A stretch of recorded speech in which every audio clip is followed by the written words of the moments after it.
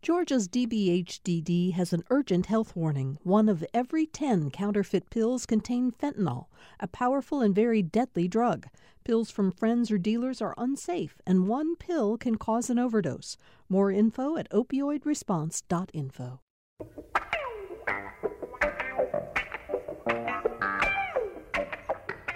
We're beginning another new week on Political Rewind, and I hope all of you, like my family, had a chance to get out and enjoy the extraordinary spring weather that we had, certainly here in North Georgia.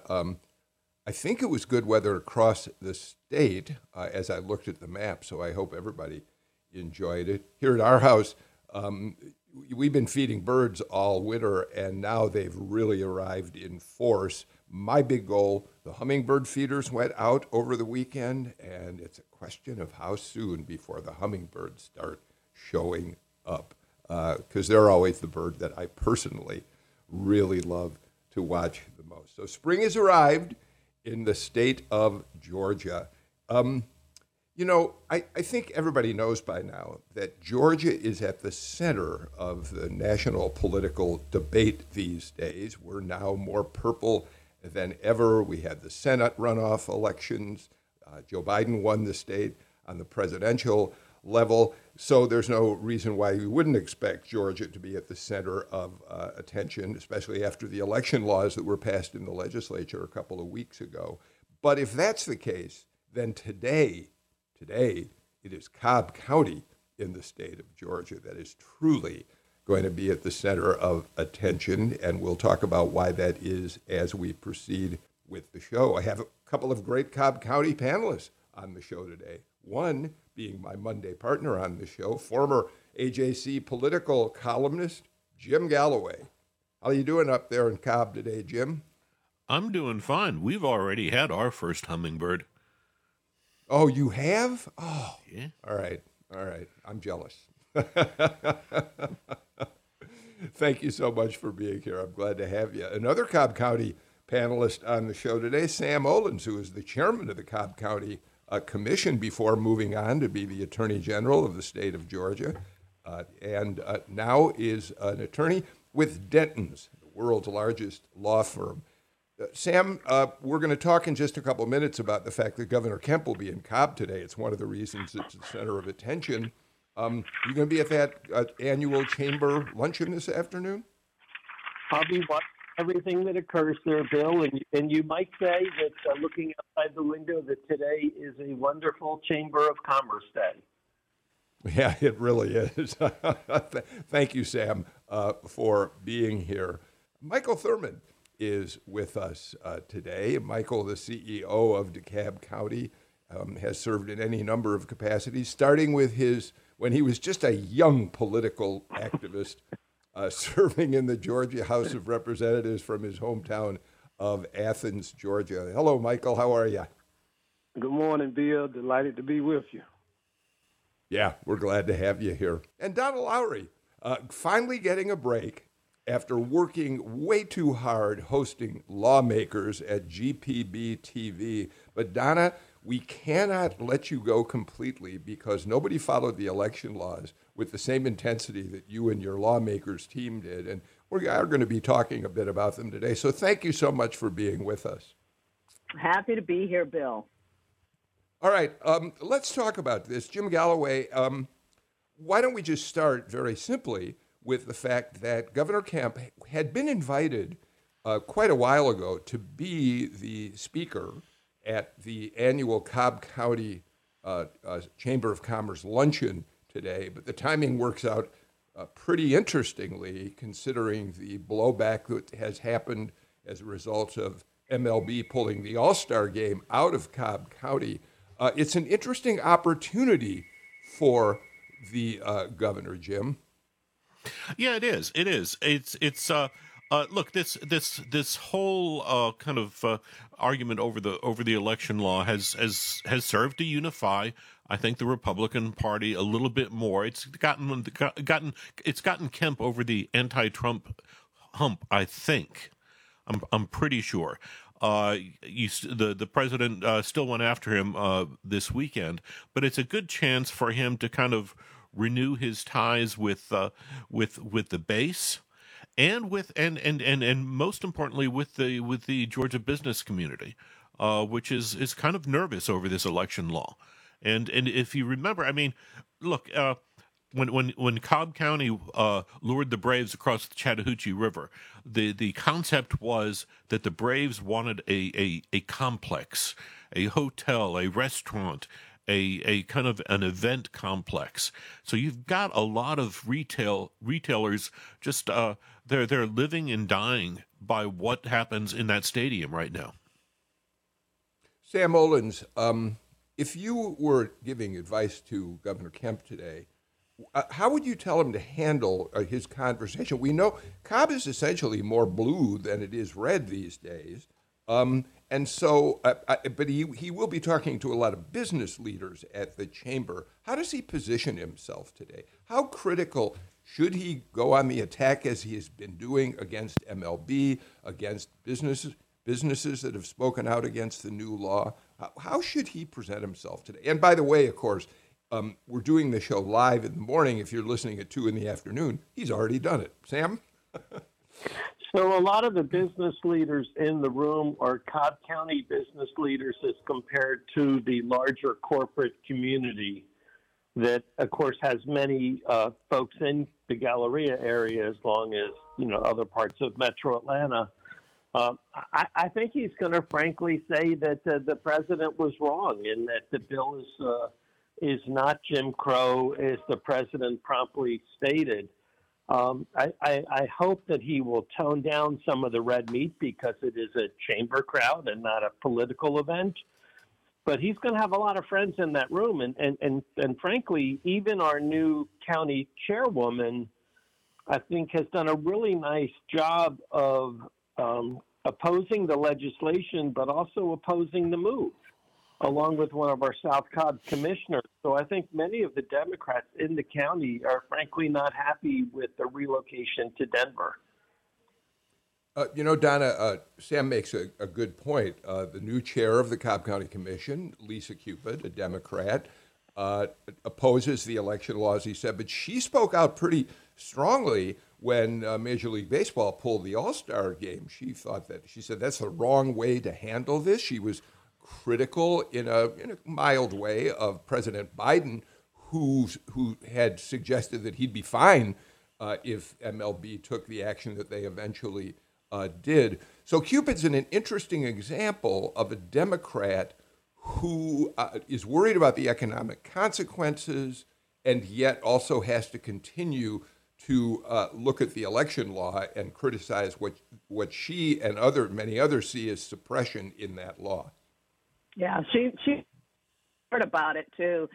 Came out right away with it, said that this is not the right thing for Cobb County, and really did focus a lot on the fact that there will be people in Cobb County hurt because of it. And she really wanted to make sure that people understood that the boycott was not going to hurt the people that they thought it would hurt, that it would hurt the people who really need jobs in the area, the people who are the parking attendants, the people who are working at the stadium in jobs who have been struggling. And so, yeah, she's been very, very, very good at explaining that she is a Cobb County person first when it comes to things, and that even though the election laws were not what she wanted, but that this was the better way to go was to find something else other than the MLB leaving. Michael? I agree. Chair Lady Cupid, I think, recognizes that one can oppose the election law and oppose the relocation of the All-Star game. These two issues are not mutually exclusive to one another. Two other things. What you see is that she is the chief elected official in Cobb County. Her concerns expand beyond the election law in terms of creating jobs and economic growth in her county. The broader issue is, and it's not just and I think all elected officials and some of our corporate leaders are also struggling with the fact that Georgia is at the national center of a debate, that we are now on the national stage. If you look at the New York Times and Washington Post, they've always covered Georgia, but now they're permanently here. And I think leaders in the public and private sector are struggling to get their footing when you have this national spotlight. And even Major League Baseball, the only thing I would say is that the commissioner, I would hope, have listened more closely to Chair Lady Cupid, to people like the delegation chair, Eric Allen, and others, who spoke more clearly about the challenges associated with this, because we are coming in a pandemic that's medical and economic. And this has major implications for small business owners in Metro Atlanta. Sam Olens, I want to pick up on something that Jim Galloway just said. It is certainly, there's no argument, I think, that Brian Kemp sees the pushback against the MLB and the business leaders at, say, Delta, Coca-Cola, and the like, who have been so critical of the election law. No question that he sees that as a lifeline at a time when he's been under fire by Trump Republicans and Trump himself for not finding a way to overturn the results of the November presidential election. But do you think Galloway is right? I mean, Trump, as Jim himself pointed out, Trump attacked him again Saturday night in front of a group of GOP mega donors at an RNC event in Florida. I mean, it appears that the former president has no intention of letting up on anyone, including Brian Kemp, who he thinks wronged him during the election. So I sort of fall in the middle of the two camps. He had a very good reception, Governor Kemp, when he spoke at the Cobb Republican Party meeting Saturday morning, got a standing ovation. So clearly his actions on Senate Bill 202 have strengthened his reelection. I frankly also don't see Vernon Jones as much of an opponent. I wish that the CEO would take him back. Vernon Jones as a Republican is laughable, and neither party really wants him when it comes right down to it. I think there will be a real opponent for the governor in the Republican primary, but I hesitate to say that. I don't hesitate to say it's not Vernon. Let's just for our listeners make sure they understand why Sam mentioned Vernon Jones. So in the aftermath of Kemp getting to go after business leaders, MLB, and probably, as you point out, strengthening his hand in terms of his reelection bid, Doug Collins, who had been seen as a potentially really powerful opponent in a primary, seems to have backed away and decided he may want to go after Raphael Warnock in a Senate race next year, which there are other Republicans, of course, who might jump into the governor's race. Nevertheless, the name that keeps popping up is former Democratic state legislator and a predecessor of Michael Thurman's in the office as DeKalb CEO, who became, and we'll let you have a chance at this too, Michael. So now Vernon Jones pops up. He was a big Trump guy after being a Democrat his entire career. And the question the Jolt asks this morning, your former place of business, Jim, would an endorsement by Donald Trump, even of Vernon Jones, be enough to get him past Brian Kemp? Many people may not realize that Vernon Jones has declared himself to be a Republican because he made that declaration on January 6th in Washington D.C. on the stage on the ellipse of the same place where Donald Trump later spoke. But he has been a regular. He was a regular feature at Trump rallies during the presidential campaign. There is a Jones who is contemplating a bid against Brian Kemp, and that is Burt Jones, the state senator out of Jackson. He's the fellow that he's probably best known for proposing the state takeover of the Atlanta airport. But but he's from a well-to-do family. He's got some good political chops, and I think if there is a threat to the governor, that's where it's going to come from on the Republican side. We should also point out, though, Jim, that Burt Jones was also very, very actively involved in promoting the election laws, which we absolutely, yes, yes, which are now at the center of such enormous controversy. Michael Thurmond, would you please explain why, when the name Vernon Jones comes up, people tend to dismiss him so quickly? Well, I don't, though. I'm not one of those people because, as an individual, Vernon's a smart guy. Now, we question his politics and his opportunism and the things. And, right now he's not a Democrat. He's an issue that the Republicans have to deal with. But, he's one of the more interesting characters in Georgia politics right now. But one thing I do want to say is that the governor clearly strengthened his campaign in the Republican primary. Is yet to be seen as to whether or not this move actually strengthens him in a general election.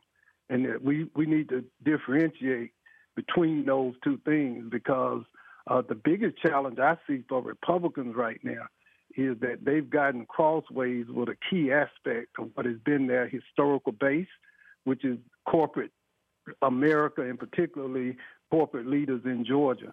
And that is the real challenge, I think, that they've loosened the ties that have bound Republicans with corporate Georgia. And I think they found themselves out of step with this new generation of corporate leaders. And that is a real looming threat on the horizon for all Republicans, not just the governor. Michael, I'm glad you brought that up because that's what I want to turn to now, actually. Donna, let me start with you on this. We understand that Democrats and Republicans have tended to frame their arguments as scorched earth attacks on one another. There is no middle ground anymore. The attacks are vicious. They are often not necessarily honest and accurate. That's one thing. But what's happened, it seems, with Kemp, with Mitch McConnell in Washington, is that they've decided to apply that same sort of scorched earth approach to how they're dealing with the business leaders who are opposed to this election law. And I wonder, McConnell sort of tried to walk back a little bit of what he said. I really kind of wonder if at some point Republicans are going to kind of shake their heads, clear them out, and take a deep breath and say, we really can't pursue these businesses like Delta Airlines, Coca-Cola Company, as if they were partisan opponents. Yeah, I think you're right, and I think it's when it hits in the pocket, excuse me, that's going to be the big issue because when it comes to politics, we've always seen the Republicans align themselves with these big corporate leaders, and right now they're finding ways to back away because of what's going on and coming out asking for boycotts and those kinds of things that actually don't seem to work on the Republican side as much. Is hurting their chances when it comes to that. And as there was a meeting yesterday, actually, to look at, for corporate leaders to look at how to deal with these new election laws in Georgia in a way that doesn't necessarily mean doing what the Major League Baseball did and moving out the All-Star games, but figuring out other ways of maybe even taking away access to money, corporate donations and all for the Republican Party. So there are about 100, we're hearing from the Wall Street Journal, more than 100 corporate executives got together over the weekend virtually to talk about other ways to do things. And a lot of this was led by some black corporate leaders who got together a few weeks ago and decided that this was something that they wanted to do. And so one of the things that they're looking at is definitely trying to put a clamp on what's coming out financially from corporations. And so they're looking at them differently now. Sam, I'd really love your take on this, because as a chairman of the county, especially, you knew you had to work with the businesses in your community to try to give Cobb County what it would make it a better place to be. But so what we've got right now is this: we've turned upside down the past kind of tradition. Corporations donated to Republicans because Republicans in turn, this is nationally primarily, gave companies tax breaks, other incentives, and that relationship was pretty solid. Is it now coming unraveled? So, look, the state is leaning blue, if it's not blue already. Michael stated that earlier. If you're a business leader now, you need to, for the first time in maybe 15, 20 years, you need to make sure that you have really solid relations with the leaders of both political parties in our state. Few do. You also, frankly, need to change the paradigm, because checks do not equal support. Dinner does not equal support. But what's missing here, in my humble opinion, is the relationships. And the only way you solve this issue is it's bilateral. It's both the elected leadership having better relationships with the corporate leadership and vice versa. One dinner and two drinks doesn't cut it. A check doesn't cut it. And candidly, I think the corporate community, frankly, has not expended the energy necessary for those positive relationships. I think the blame is on both sides. Jim? Yeah, and this may sound like I'm taking the conversation in a different direction, but I don't think I am. Let's talk about what happened with the SK battery factory over the weekend. Because what you had there was you have a Korean battery company coming into to Jackson County up 85. It had been challenged by a separate company, LG, another Korean company, LG. Help me out here, Sam. What's the official title here? Well, the new company name is LG Energy Solutions.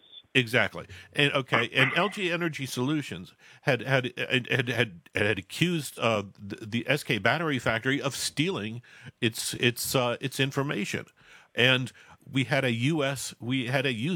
trade panel that agreed that this was the case. So you had Governor Brian Kemp and Republicans in the Capitol in the 1st of March put forward a resolution that urging Joe Biden, the president, in order to preserve this battery factory, to veto the U.S. trade panel's decision, which would have amounted to a president endorsing the theft of trade secrets, which was a really difficult position. So what happened? What happened was Democrats got in there and they said, no, we want a settlement. That resolution that I mentioned, SR 201, the wording was changed so that it urged a settlement between the two parties. You had our two new U.S. senators, John Ossoff and Raphael Warnock, really insert themselves into the situation, and we came out clean with a settlement over the weekend, and so you have several thousand jobs saved in Georgia. That to me bespeaks of a corporate relationship. With a new corporate relationship between with Democrats that's building. And Michael, that is way business, traditionally we all think, certainly in the city of Atlanta, about, the city prides itself on saying for decades when the rest of the South was burning, it was business leaders, political leaders, clergy who were able to come together and keep the the peace because they worked so well together. So there's this long tradition, but go ahead and comment on what you're hearing in any way you want to, Michael. Well, I want to follow back up on something Sam said and what Jim just alluded to, and I think Donna spoke to it as well. Corporate leadership has to reposition itself to the changing political environment. What they were struggling with is the relationships over the last 20 years that basically been all Republican. It's interesting that I don't know one single Democratic elected official who has officially stated that they supported a boycott of any of these corporations when you really think about it. And that's what kind of shocked myself and the rest of us with Major League Baseball making the decision that it made when not one single Democrat, particularly African-American Democrat, had actually called for a boycott. Even Bishop Jackson and the minister said within a certain period of time, and they've now walked that back. So what has to occur is that evolution. And people like Chris Womack at Georgia Power, see, one of the things that corporate CEOs have now that they've never had is they got an African-American CEO of the most politically influential corporation in the state of Georgia. And obviously they need to engage and seek counsel from people who may have more intelligence and understanding as to what is occurring on the ground. Even what happened in the Masters, and this is shameless, the Masters partnered with Payne College. Full disclosure, I'm a graduate of Payne College, to honor Lee Elder this past weekend. And that was a small demonstration, but things went all, I think, better than anyone had hoped. So we're in a new world, a new place, and Democrats would be smart to meet corporate leadership halfway to determine how we can continue to grow this economy, to create jobs and improve the quality of life for all of our citizens. But, Michael, isn't what happened that led to MLB, that led to the late but meaningful statements by Coca-Cola, by Delta Airlines, isn't what really happened here that this got out of the control of state Democrats, Georgia Democrats, even the Stacey Abrams of the state? Once this became a national issue, and once it became framed as a civil rights issue, it strikes me that the national conversation about, there you go again, Georgia, the South, this is Jim Crow 2.0. Isn't it true, Michael, that the national conversation is what really overcame anybody in Georgia saying, don't boycott, don't boycott? Well, brilliant analysis. Absolutely. Remember, I go back, we are now in this national environment with national media. But I would ask national players such as the commissioner, Major League Baseball, and others, don't presume to know what is in the best interest of the people here in Georgia. That's the concern I have. Before you make decisions or assumptions about what is in the best interest of Georgia or Metro Atlanta or Cobb County, at least take the time to engage those leaders, elected and otherwise, to engage them in terms of what strategy should be employed and in what timetable. I think that was the misstep. It got away, and consequently people was going like, what happened here? And that's the problem unless people on the national level become more respectful. And, you know, sometimes it's this Southern thing. Sometimes people who are not from the South tend to marginalize people who are from the South and our leadership skills. I've got to get to a break. Before I do, really quick, Donna, you pointed to something that I think is we've got to close this part of the conversation out with. One of the things that those 100 business leaders talked about this weekend is, and you said it in a broad way, is they are looking at, should we stop contributing to the campaigns of Republicans who are passing, supporting what they see as voter suppression laws? And it strikes me, Donna, that can have a major impact on how candidates think or incumbents think about their position vis-a-vis business leaders. No, absolutely. I think their big thing is to call for more voting access and not what we saw here in Georgia, which was restricting access. Although, you know, the governor does say it expands voting access, that the law does, and it does in terms of rural areas and very small pieces like adding drop box and adding the access to early voting. But the main thing is that it is a bad look for these corporate executives to not want to go for full voting access, to make sure that they are on that side of history in a sense in terms of what's going on. So I think that was the main purpose. I think it sounds like from this meeting to say to them, hey, look, if you don't say this looks like you're not asking for everyone to be able to have access to the ability to vote. Okay, got to interrupt. I am way late for the first break in today's show, but we have a lot more to talk about after these messages. Thanks for listening to Political Rewind. If you like this show, you'll also like Georgia Today. It's a daily podcast from GPB News, bringing you compelling stories and in-depth reporting that you won't hear anywhere else. Join me, Peter Biello, for this quick and convenient way to get the best of GPB News' extensive coverage of the topics that matter to you, delivered directly to your device every weekday afternoon.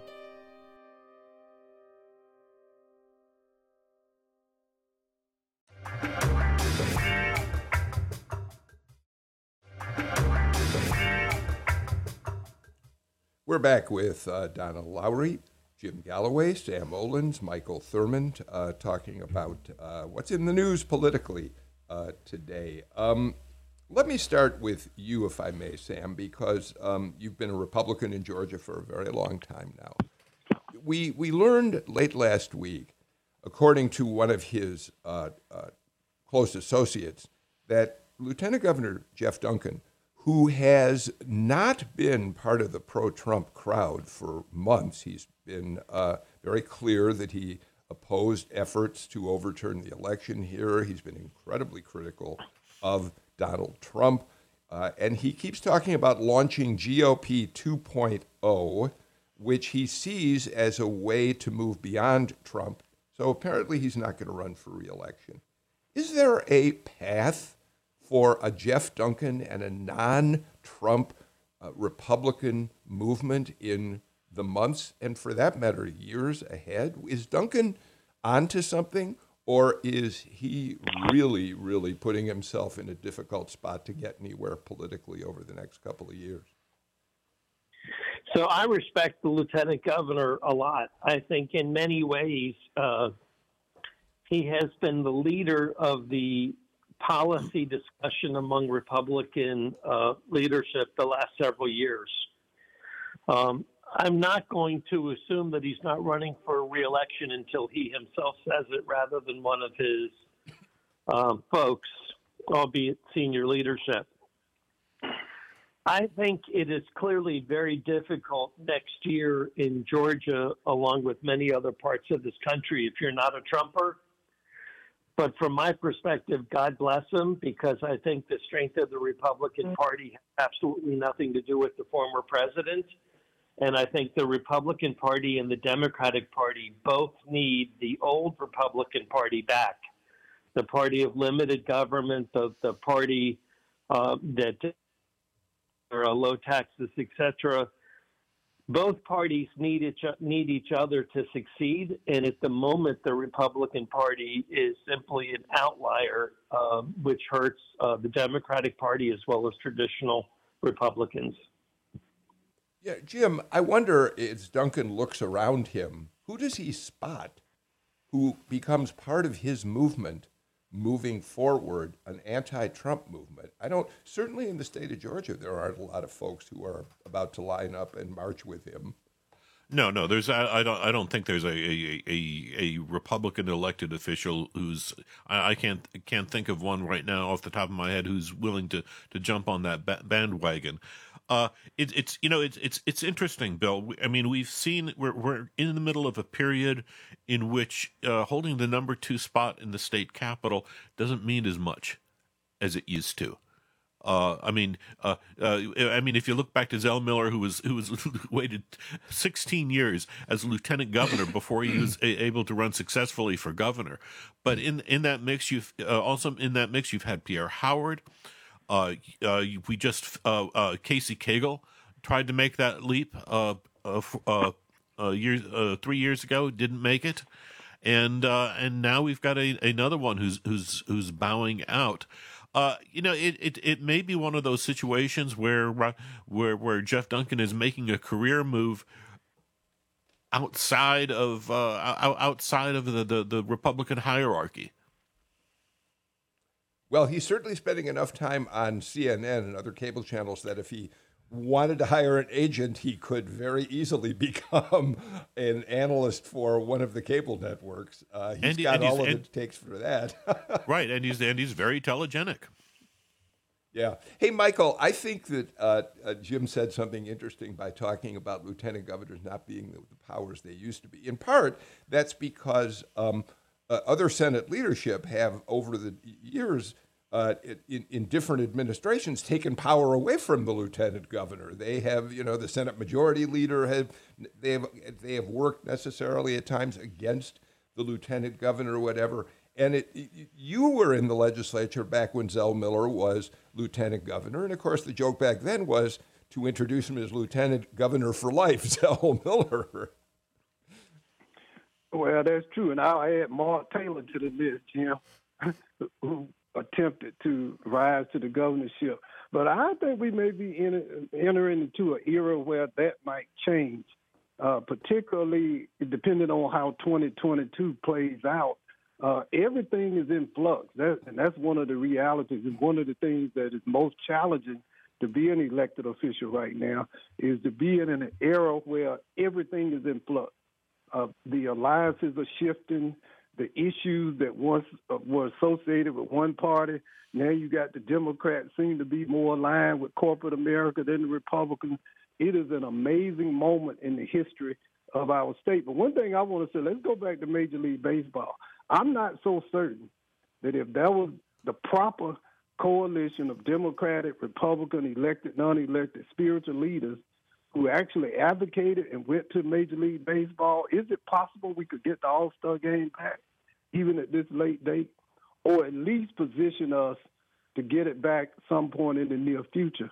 I don't think, quote, and this is, I grew up on a farm, that the cow is not fully out of the barn. There, only the tail remains, but I think that a mature moment of leadership, and see, this is where we are. We have to have leadership, because I think all of this red meat, playing to the national talk shows does not serve the best interests of Georgia well.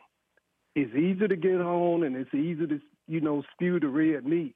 But the real question is, what can I do or should I do? Or how should I present myself in a way that's going to help the most people in this state? And that's where our leaders need to move themselves and position themselves, frankly, not so much for the national media, but for what's in the best interest of the people of Georgia. And then I think we'll find more solutions than we find this toxicity and this anger and this vitriol that's defining what Georgia politics is right now. And Donna and then Sam, that is, we go right back to where I started today's conversation. What kind of mood does Brian Kemp bring to the Chamber of Commerce luncheon in Cobb County at noon? Does he extend the very angry, vitriolic language that he used in attacking Major League Baseball, in attacking homegrown companies, Coca-Cola and Delta Airlines? Or is this a moment where leaders like Kemp take a deep breath and say, we got to find a way through this together? Yeah, he's got to think about his audience today, and that audience with Lisa Cupid as the commissioner and others, and that changing demographics in that county in particular is one of those things he's got. I don't think he can be as angry as he was the other day when he was before the audience in that area. But so I think it is up to him to look at making sure he doesn't sound as that he is willing to walk a more middle line and go towards a middle ground in that area. Because frankly, we've seen Gwinnett make major changes, but Cobb County has changed quite a bit in terms of the demographics in that area and the leadership in that area. And Lisa Cupid, as the black commissioner of that, the county commissioner, is an example of that. So I don't think he goes in with the same. He doesn't have the same audience he's had when he's just talking to the GOP. Sam, does Michael make a point? Of course, he makes a point. You know, any day we're in the national press being criticized is not a good day for economic development in our state. So I think at a given point, everyone needs to once again retool and start working on encouraging business investment of existing and new businesses in our state, because that is, in fact, the growth of the tax rolls. All right, Sam Olens gets the last word in this segment of the show. I want to get our final break out of the way, and when we come back, we'll have more on today's Political Rewind.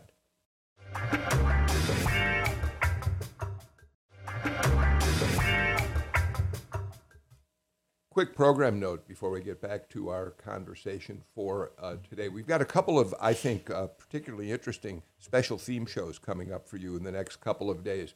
Tomorrow, former U.S. Senator Saxby Chambliss is going to be one of the panelists who is going to join Tamar Hallerman and me to look at the filibuster from a historical point of view. Joel Crispino from Emory University will be here to talk about that, as well as what's at stake when some Democrats are talking about eliminating the filibuster. And at the same time, we're going to look at just what reconciliation actually is. We hear the term used a lot these days. It is a tool that the Biden administration used for the COVID relief package and could very well use for the infrastructure package. What is reconciliation, and what are the dangers of using it as a tool to pass legislation in a very divided Congress? So that's tomorrow. And then on Wednesday, we're going to use the Derek Chauvin trial as an opportunity to look at racial justice today, at relationships between police and communities, especially minority communities across the state of Georgia. Are things changing? Is there a lot of work to be done? What about the movement to defund the police? Does that still really resonate with folks? We'll be talking about that on Wednesday. So I'm looking forward to the next couple of days, particularly, and hope you'll all be with us for that. Sam Olens, if I can, you had a role in the SK Innovations controversy, and so I just want to say that out front. Jim Galloway already explained it, but I think it's worth spending at least a couple more minutes on. SK Innovations had worked a deal with the state with enormous tax breaks from the state of Georgia to build, I think, the largest battery plant for electric cars in the country. It was going to, the idea is to employ 2,600 workers. And as Jim points out, the International Trade Commission cited SK as stealing trade secrets from its biggest competitor. All this put Biden in a terrible position. He either supported intellectual property laws, or he went with SK and said, we got to get all these people working. It was not a great spot for the president to be in, was it, Sam? No, it was a difficult spot, but interestingly enough, the state senators, the Democratic state senators, really helped change the discussion, further pushing the movement for all parties to resolve the dispute. And our two new freshman Democratic senators eagerly and deliberately pushed the parties toward a resolution, both actions helping the president and not having to decide between theft of IP and jobs. So I think that our two senators, frankly, did a very nice job for themselves.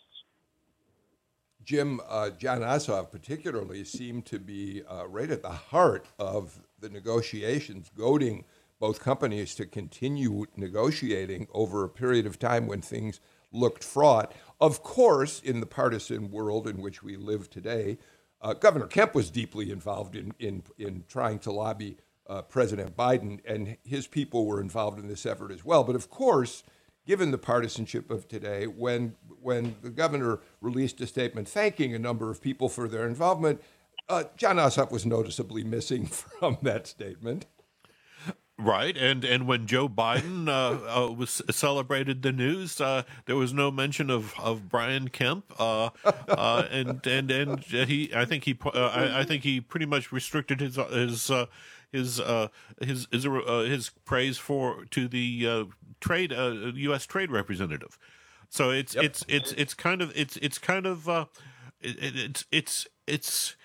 we wouldn't have seen this even 10 years ago, I don't think. I mean, I think you would have seen a line, from Governor Deal thanking any Democrat who helped him, who helped him dredge the port of Savannah. That's just what I was thinking of. Yeah, that's exactly right, Michael. He, Deal was more than willing to give Democrats some credit when that huge effort was underway in Washington to get the money they needed to deepen the port of Savannah. And that wasn't as long as 10 years ago, and we just have passed a point when people are willing to do that sort of acknowledgement of each other's successes. Well, first, I'm happy that the issue resolved itself the way it did. And for all of those Republicans and Democrats who contributed, I offer them a word of thank you. But to your larger point, it is sad, to be quite honest with you, especially in light of the fact that in DeKalb and Cobb and all across this state, we have tens of thousands of people who are still unemployed, trying to get back to work. We just opened up a rental assistance program where 8,000 people applied within a 6-day period. Same thing in Cobb, Gwinnett, and Fulton. People are hurting and struggling. We have to get them back to work, and that will take a united effort and a united front to get it done. It's just where your priorities lie at this point. But I think as we mature and move forward, hopefully we'll find more politicians, whether it was Nathan Deal or Roy Barnes or anyone, willing to cross the lines and do what's best for the people of Georgia. The point is, this is our first Republican governor. Nathan Deal was a former Democrat. Even Sonny Perdue was a former Democrat. They had a different skill set. So we are learning how to operate in this highly partisan environment, something we didn't have to do prior to now.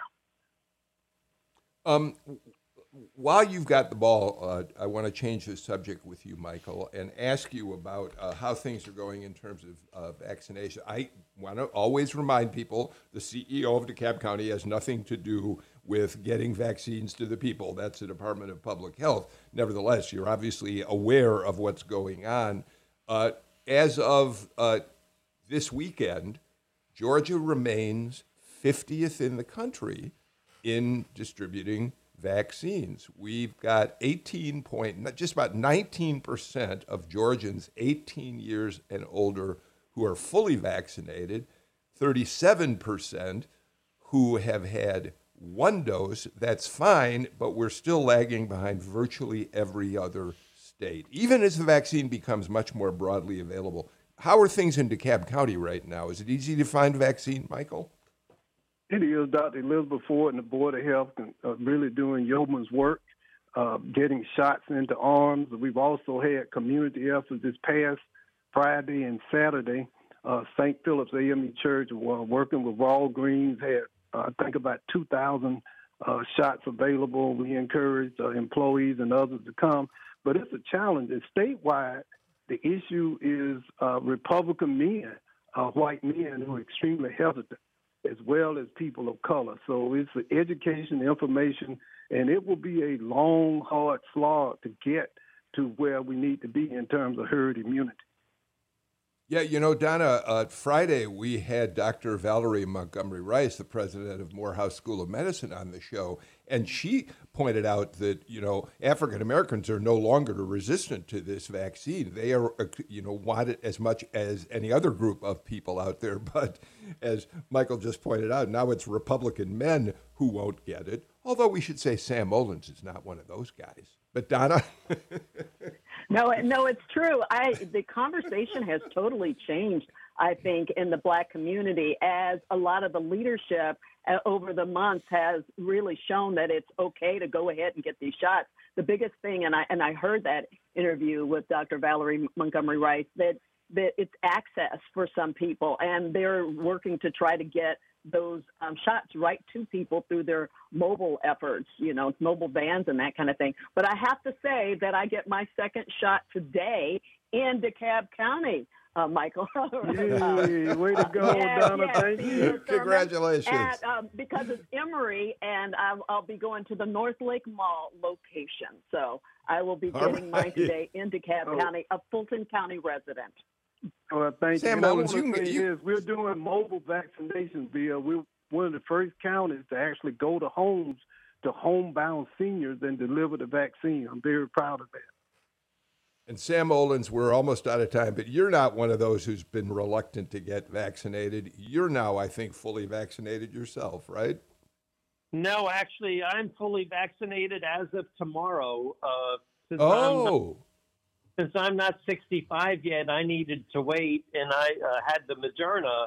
And the Moderna vaccine, you have to go 4 weeks rather than the Pfizer for 3. So I'll join Donna tomorrow. All right. Well, congratulations to both of you. Jim Galloway's vaccinated. I know Michael Thurmond is as well. So am I. We're out of time for today's show. Thank you all for being with me. We're back again tomorrow. Until then, I'm Bill Nigut. Take care. Stay healthy. Wear a mask. And, put it over your nose, for goodness sake.